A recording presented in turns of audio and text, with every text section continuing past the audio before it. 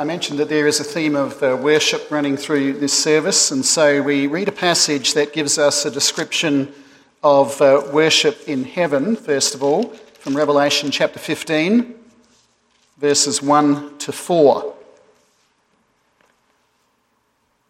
Revelation 15, verses 1 to 4. I'll make a comment about this during the course of the sermon as well, about the heavenly worship.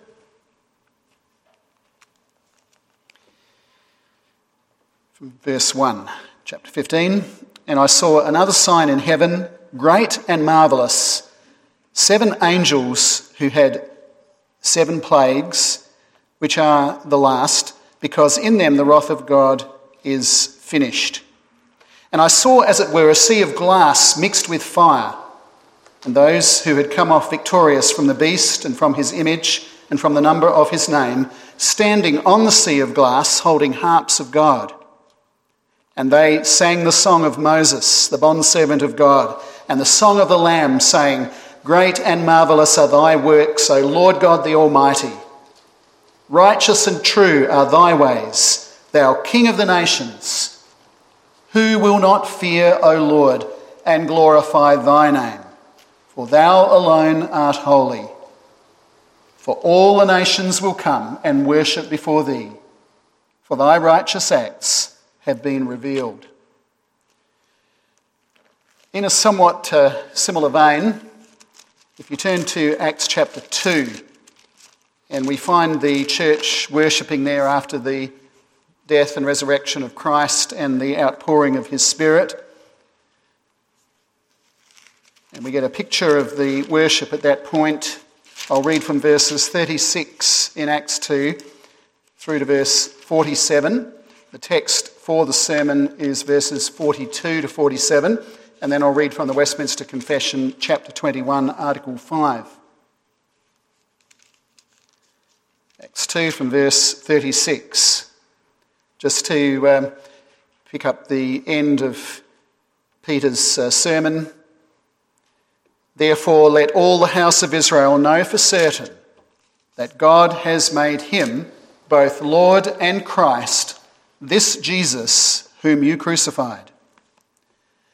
Now when they heard this, they were pierced to the heart and said to Peter and the rest of the apostles, Brethren, what shall we do? And Peter said to them, Repent, and let each of you be baptized in the name of Jesus Christ for the forgiveness of your sins, and you shall receive the gift of the Holy Spirit.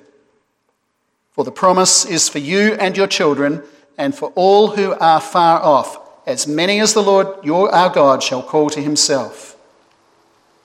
And with many other words he solemnly testified and kept on exhorting them, saying, Be saved from this perverse generation. So then those who had received his word were baptized, and there were added that day about 3,000 souls. Now our text, and they were continually devoting themselves to the apostles' teaching and to fellowship, to the breaking of bread and to prayer. And everyone kept feeling a sense of awe, and many wonders and signs were taking place through the apostles. And all those who had believed were together and had all things in common. And they began selling their property and possessions and were sharing them with all, as anyone might have need. And day by day, continuing with one mind in the temple and breaking bread from house to house, they were taking their meals together with gladness and sincerity of heart, praising God and having favour with all the people. And the Lord was adding to their number day by day those who were being saved. Then also, if you would look, I don't know if it's inside the bulletin, I haven't checked that, but if it is there, or if you have another copy, the Westminster Confession, chapter 21 and article 5.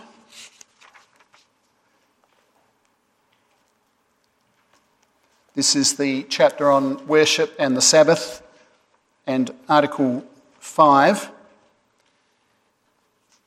gives us an indication of the elements of worship. The reading of the Scriptures with godly fear, the the sound preaching and conscionable hearing of the word, in obedience unto God, with understanding, faith and reverence, singing of psalms with grace in the heart, as also the due administration and worthy receiving of the sacraments instituted by Christ, are all parts of the ordinary religious worship of God. Beside religious oaths, vows, solemn fastings and thanksgivings upon special occasions, which are in their several times and seasons to be used in an holy and religious manner. Let us pray.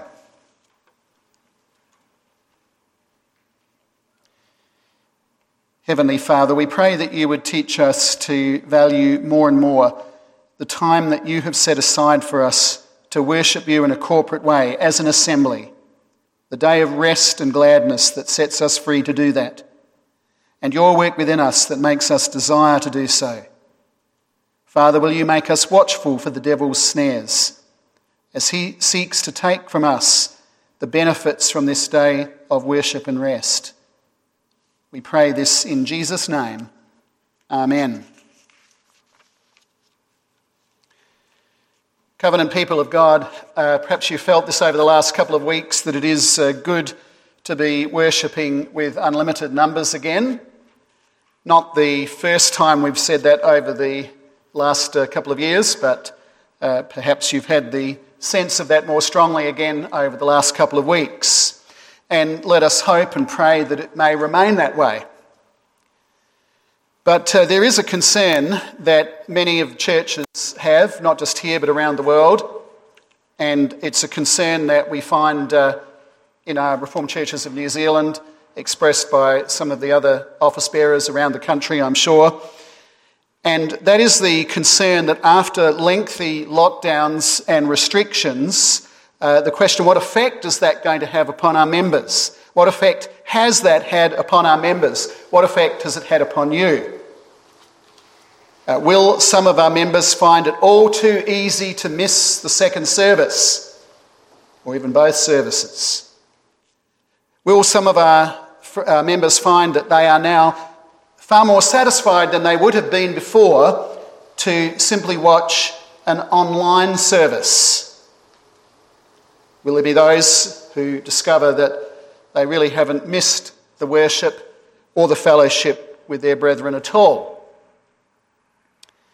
Now, how keen you are to maintain, or in this case also to resume, your good habits that you, Lord willing, had prior to all of these developments, good habits of worship, ultimately it comes down to a question of zeal, your Christian zeal, grounded, of course, in the fear of God or the love of God, whichever you want to say it.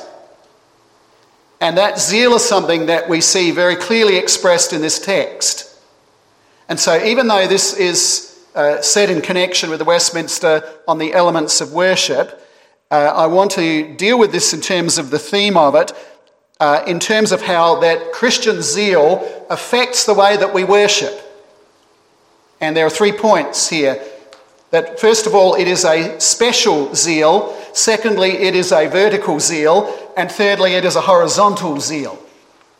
So a special zeal, vertical zeal, and horizontal zeal. In terms of the special zeal, I want to note and begin by looking at these words that we find in verses 42 and 46.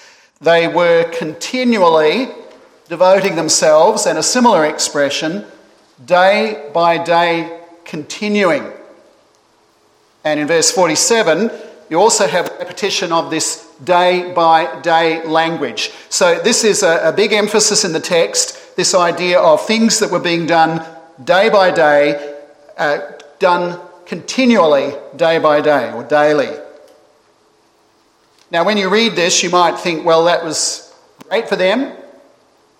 Sort of think of it like family camp. If you've been to family camp, you come away and you say, oh, that was really great. And maybe you look forward to the next one, but you're also kind of glad that you don't have to do it every single week because you've got other things to get on with in your life. You've got work. And we can't be doing those things even if we enjoy them all of the time. So surely then it would be over the top to suggest that we should do the same as what these early Christians were doing, meeting daily for worship, for instruction and for fellowship.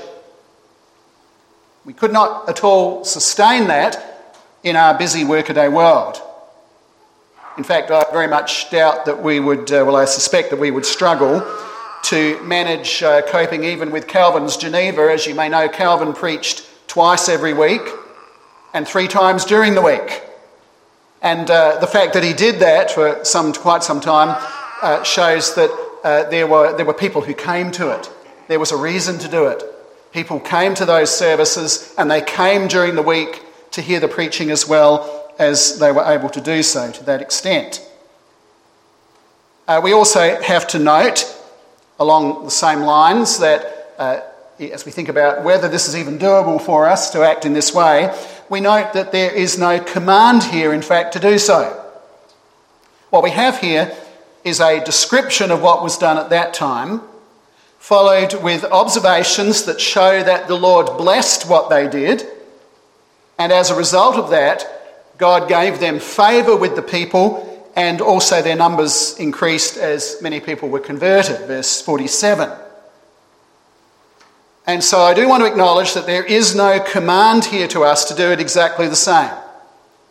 But I also want to make this point that when we see that there's no command, but we see that there's something that God blessed, then there is surely something here for us to learn. And something here, if we learn, that we can apply to ourselves in our situation. So I do want to acknowledge that there is something unique and something special going on in this text for a number of reasons. First, because what was going on here was part of the Feast of Weeks, the Old Testament feast that was commanded by God, the Feast of Weeks, and it was also that's where the name Pentecost is related to it, because it worked out about 50 days in total for these celebrations, starting at the Passover and going through to Pentecost. This took a 50-day celebration, which is what the word Pentecost comes from, the 50. So this was a lengthy and a major feast, a unique situation, a special situation of the Old Testament. It was part of the Feast of Weeks, was a part of a harvest festival for harvests at that time of the year, around or just after the time of the Passover, starting at the Passover. And many pilgrims came to Jerusalem to celebrate that feast. People who had set aside time to be there because it was commanded by God. They set aside that time, and because of that, they had or they made the opportunity to make the most of that time there and to sit under the instruction of the apostles every day for some time. That's one of the things that made it special in the context here. The other thing is that the Holy Spirit had just been poured out in greater measure, in fullness at Pentecost. And it's a result of that outpouring of the Spirit, it is that which creates the New Testament church. So what we see here is a snapshot of the kind of behaviour that came out of the first congregation as it was being established in Jerusalem. So that's a description that we're being given of how they acted in the first church of Jerusalem, which came into existence because of the Lord Jesus having died on the cross, risen from the dead, and then pouring out his Spirit. So you could think of this as the birthday celebration of the New Testament church. We have a birthday celebration at the end of the first year. This birthday celebration is right at the beginning of the church's coming into existence in its New Testament form. And like a lot of parties, there's lots of food, there's lots of excitement, there are lots of events for everybody to engage in, albeit very spiritual ones. And this helped to get the early church off to a roaring start. As we read, many people were being converted.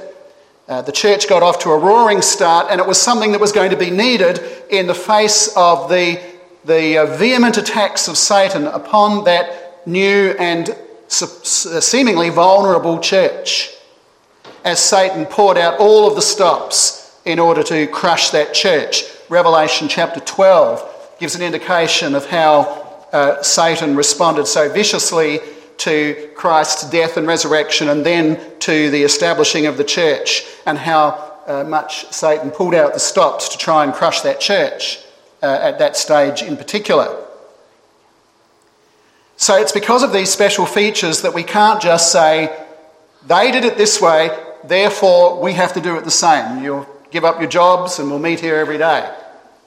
We can't say that because this is a unique situation. But we do nevertheless have to ask ourselves the question, why is this passage here? Why are we told about this unique situation, and this recorded for the church of all ages, including us today? Not only do we ask it because the passage is here, but we also note that something very similar is described in Acts chapter 4, verse 32 to 36. So part of this text is repeated again just a couple of chapters later. And indeed, in Acts chapter 5, we have an exploration of the consequences with the account of Ananias and Sapphira, part of Satan's attack upon what was going on here. So this is a lot of emphasis in this part of the book of Acts. Well, to answer what we learn from this, I'd like to put this forward. That is to say that these two passages, the one here, our text, and the somewhat similar one in Acts chapter 4, these two passages show us the kind of excitement and the kind of zeal that comes from knowing Christ crucified and risen, and which comes from being filled with his Spirit when the Spirit's poured out after Pentecost.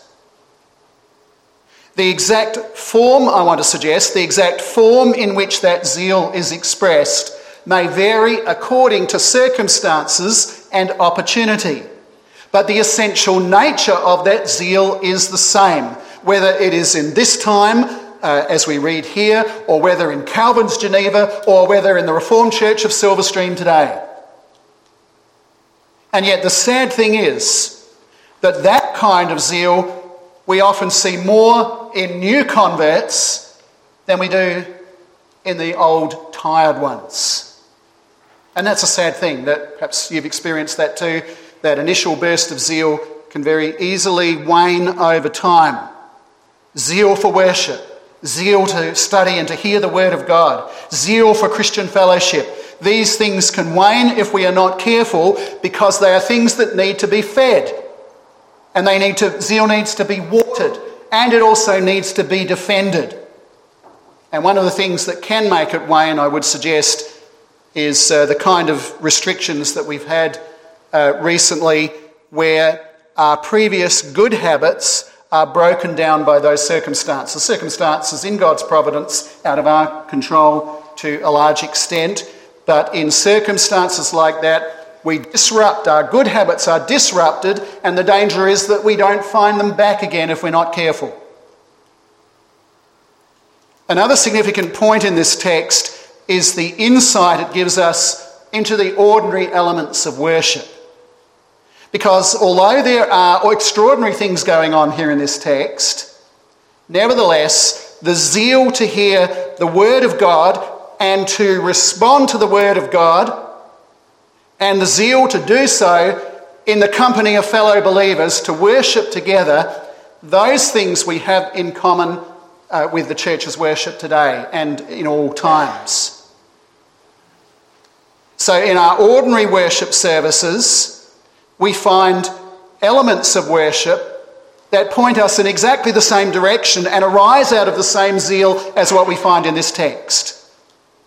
That focus on God's word, on responding to it, and on encouraging one another to do the same. Another thing that we could say about this extraordinary worship, but also the ordinary worship each week, is that this is, in a way, it is a breaking into this age, into this world of the heavenly worship. Because of the coming of Christ, his death, his resurrection, and the pouring out of his Spirit, the heavenly worship of the kind we read here in the book of Revelation, that kind of zeal that we see of the people worshipping God in heaven, breaks into this world and forms much the same pattern with the same kind of elements, essentially, as it does in heaven, as described in Revelation, which is essentially the same pattern of worship and the same kind of elements, more or less, as what we find in Old Testament worship. That's also what we find going on here in Acts 2 and what we see in our worship today. There are some differences, but for the most part, the basic elements and the zeal that lies behind it, it is a heavenly zeal and a heavenly worship breaking into this present time. The great congregation in heaven, their worship involves perfect fear, perfect love of God, perfect zeal for his name, and perfect love for each other, for God's people. And this is now mirrored in the fallen world because of Christ and wherever Christ and his Spirit do their work. And that's what we find reflected here in this passage and also in our own worship. Well, to be more specific about what that zeal looks like, I want to consider the aspects that are singled out here in our text as to their vertical nature. In other words, in our relationship and our worship towards the Lord above. Second point, vertical zeal. 3 vertical elements are singled out here. Firstly, we read that they were continually devoting themselves to the apostles' teaching. Then also they were continually devoting themselves to the breaking of bread, and I'll say a little bit about that in a moment. And they were continually devoting themselves to prayer. Now, to be fair, we don't know exactly what this all entailed. We do know that they met in the temple and they met from house to house. Verse 46. We don't know for sure whether the house meetings, we know more about the temple worship, but the house meetings, were they additional corporate worship services with sermons and with congregational prayers and with the breaking of bread referring to the Lord's Supper, or perhaps the Lord's Supper and a love feast?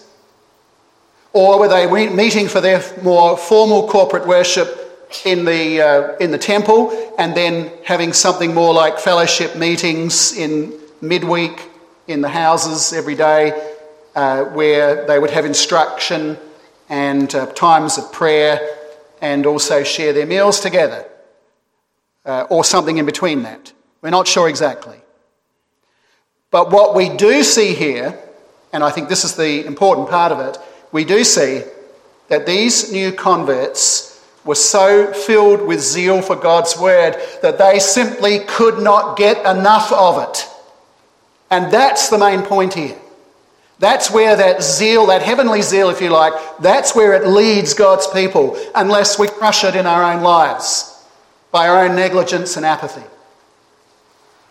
That zeal that means you want to take and make the use of every opportunity you can. You have 2 services, then you go to 2 services because that's 2 opportunities. You have midweek Bible studies, you go to those Bible studies. You have men's breakfast, you go to men's breakfast and so forth, if you can, if opportunity arises, because the zeal to have that instruction in God's word is there. They were so filled with praise and thanksgiving to the Lord that they couldn't get enough prayer. They were so filled with that desire for fellowship with each other that they couldn't get enough of that time together enjoying that fellowship.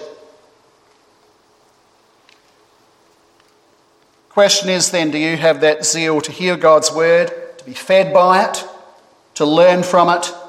Do you have that zeal to give praise and thanks to God every opportunity you can?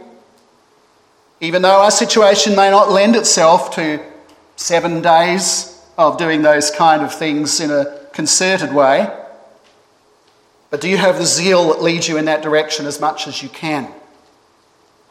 Well, I guess you are here at this second service because you do have a sense of that. But how will our churches fare collectively now that the COVID rules are relaxing? No doubt you've heard the saying that onces tend to become nunces, and if they don't, well, maybe their children do. And I would suggest that the reason for that is because the issue comes down again to zeal, or lack thereof. Of course, there can be legitimate reasons, health reasons and so forth, while people are not able to go to all of these things regularly or as much as they might like. But if the zeal that we see evidenced here is lacking, then there's not much of a barrier in a person's life to a gradual slide over time into less and less attendance, even to non-attendance. And even if they don't experience that in their own life, but keep going because of custom and tradition, habit, even if they keep going, if that zeal is lacking, and if that zeal is not seen, then it's not a very good witness to one's children or to others. This witness of zeal for God's word, this zeal for the word, to hear the word preached, zeal to read the Bible at home, this is a vital and a powerful witness. Of course, you can stay home and you can watch a service, but it's not the same as being part of the assembly. It's a congregation, and the con part of the word congregation is a word that means with. It is the assembly of God's people with and alongside each other, gathered in the same place at the same time, side by side, hearing the word, and side by side responding with one loud voice, with one loud amen. No doubt it's easy to find excuses. I'm tired. I have young children. I might catch COVID. Well, no doubt the pilgrims in Jerusalem could have come up with similar excuses too. I have a farm I need to get back to. I'm weary. It was such a long journey here and it's going to be a long journey back. But they didn't, because zeal trumps excuses. I've just indicated that watching a service on TV, on a TV screen, is not the same thing as being in the assembly. Being in the assembly itself, in the congregational worship service. In the third and final point, we see another reason why. Because Christian zeal should also be expressed in horizontal relationships with our brethren. And here in this passage we find two aspects of that horizontal zeal. They were continually devoting themselves to fellowship, verse 42, and they were all together and had all things in common, verses 44 and 45. And chapter 4, verse 32 to 37 also expands a little bit more on that, having all things in common. As to the fellowship, the word means sharing. That fairly well-known biblical word, koinonia, means a sharing, essentially. And it doesn't mean just sharing a nice feeling when we get together and we can chat with our friends over coffee afterwards, maybe catch up with our relatives as well. Any club could claim that kind of sharing or fellowship of enjoying company and having a nice time together. And as far as the sharing of other things, property and money and so on, well, hippie communes are also fairly well known for sharing things around of that kind too. So we're not talking about those kind of things, the sharing of nice feelings and the sharing of money and goods. Christian fellowship may be defined as a joint participation in the knowledge of Christ and in the knowledge of his benefits and his blessings brought about by the death and resurrection of Christ, by the work of his Holy Spirit poured out and the ministry of his word. And that is a sharing that occurs not only after the worship service. We don't only have fellowship when we go out for coffee afterwards in the hall or when we talk in the churchyard. That sharing is taking place right now in the worship service, when side by side we have that joint participation in the knowledge of Christ and his benefits. Now, the extent of this fellowship in Acts 2 is extraordinary. They continued day by day with one mind. Verse 46. That might sound like a difficult thing to us. A church where everybody's of one mind seems all too rare, doesn't it? And it didn't last to that degree. With that high degree, it didn't last very long in the New Testament either. It wasn't long before problems arose, abuses arose, divisions arose, even the love feast of all things, that great expression that they had of their oneness and their sharing, that actually became a cause for further divisions to such an extent that it was soon separated from the Lord's Supper and probably ended up becoming what we have now with congregational meals at other times between services or during the week. But what we have here is a picture of the kind of fellowship that has dropped down into this world from heaven through the work of the Lord Jesus Christ, crucified and risen, and the pouring out of his Spirit, the ministry of his word as well. We have a picture of the kind of fellowship and the kind of sharing that creates. And we have it in a kind of ideal expression here. With this little snapshot, we see how good it can be, even if it didn't last that good for so long at that time and is difficult to find today. Nevertheless, we have an idea of what it looks like in its most ideal expression that you can have in this world, so that we know what to aim for in our all too often broken situations. We see here with this snapshot what zeal for fellow saints can look like, and we see what life will be like with each other as we're all worshipping God together in the next life, so that we could try and work on maximising those things now rather than not paying it any attention or being satisfied with a minimal expression.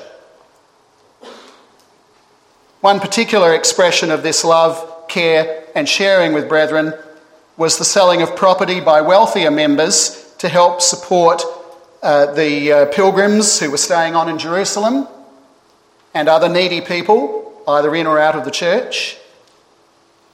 This is not communism, as I've said before. Some, but not all, sold their property. We read that they met house to house, so some people must have kept their houses or they wouldn't have been able to do that. So not everybody sold property, but some did, and they sold it as need arose, and it was distributed in proportion to need, and it was strictly voluntary, rather than this being some kind of state-imposed levelling, one-size-fits-all levelling that governments so often fall into. We also see that, as I mentioned, that others kept their houses, but they used them in order to serve God, so that the church could go house to house. Again, this is an extraordinary scene, an extraordinary show of love, care and support in an extraordinary situation, but it gives us a clear picture of how far the love and care of brethren is willing to go when we're filled with gratitude to the Lord for his work and filled with his Spirit and filled with the love of his people and zeal for his name. 1 John 3 verse 17 still applies in our ordinary situations. But whoever has the world's goods and beholds his brother in need and closes his heart against him, how does the love of God abide in him? Congregation, every angle in this text points in the same direction.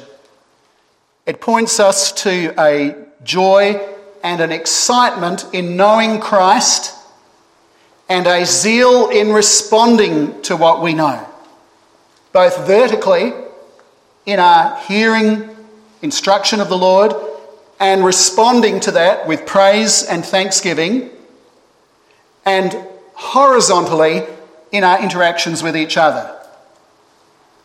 Striving to do these things as much as possible in our circumstances rather than as little as we can get away with. Now is a good time for us to examine ourselves for this zeal, and if necessary to do a reset. And even if you personally do not need that reset because you already have that zeal and you're already maximising these things, surely our churches do need it. Just consider levels of attendance in second services in our churches, even before COVID. Zealous hearts, zealous for the Lord and his church, I would suggest to you that they are going to be needed for the survival of the Reformed churches of New Zealand in what could be very difficult years ahead, but also needed for our own personal relationship with the Lord. You see Westminster 21:5, and I said I'd make an application of this to the and an explanation as to where this ties in with the Westminster. We've seen it already with the indication of those elements of worship that come up here, they come up in the Old Testament, they come up in the worship of heaven and in regular worship services as well. But there's another thing that's important about this. We ought not to read Westminster 21:5 as simply a list of the elements that we need to have a correct and lawful worship service. So if you've got those things, if you tick those boxes, everything's okay. Rather, this should be read in the light of our text as a description in Westminster 21:5 with that list of elements, a description of what we crave, what we want to take part in our worship when we are filled with zeal for the name of the Lord, filled with a sense of excitement and joy over the gospel, and filled with a love for the church, the body and bride of the Lord Jesus Christ. May it be that our post-COVID RCNZ looks like that. Amen. Let us pray.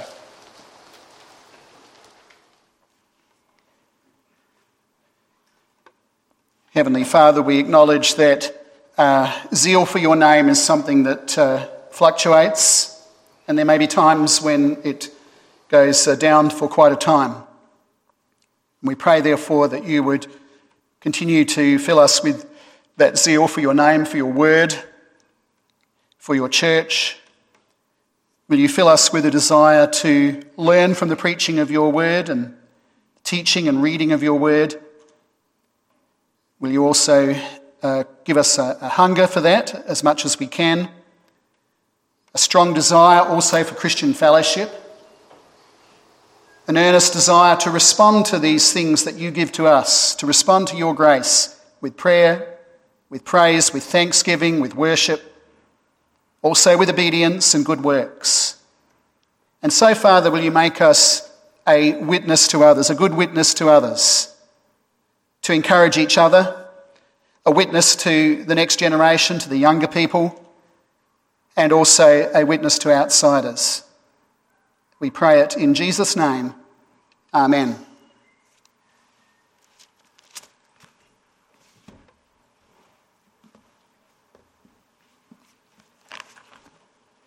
The worship of the church on earth reflects the worship of the church in heaven, and hymn 469 also has something to say about that heavenly worship. We'll stand to sing it, number 469, and afterwards would you please remain standing for the blessing and doxology.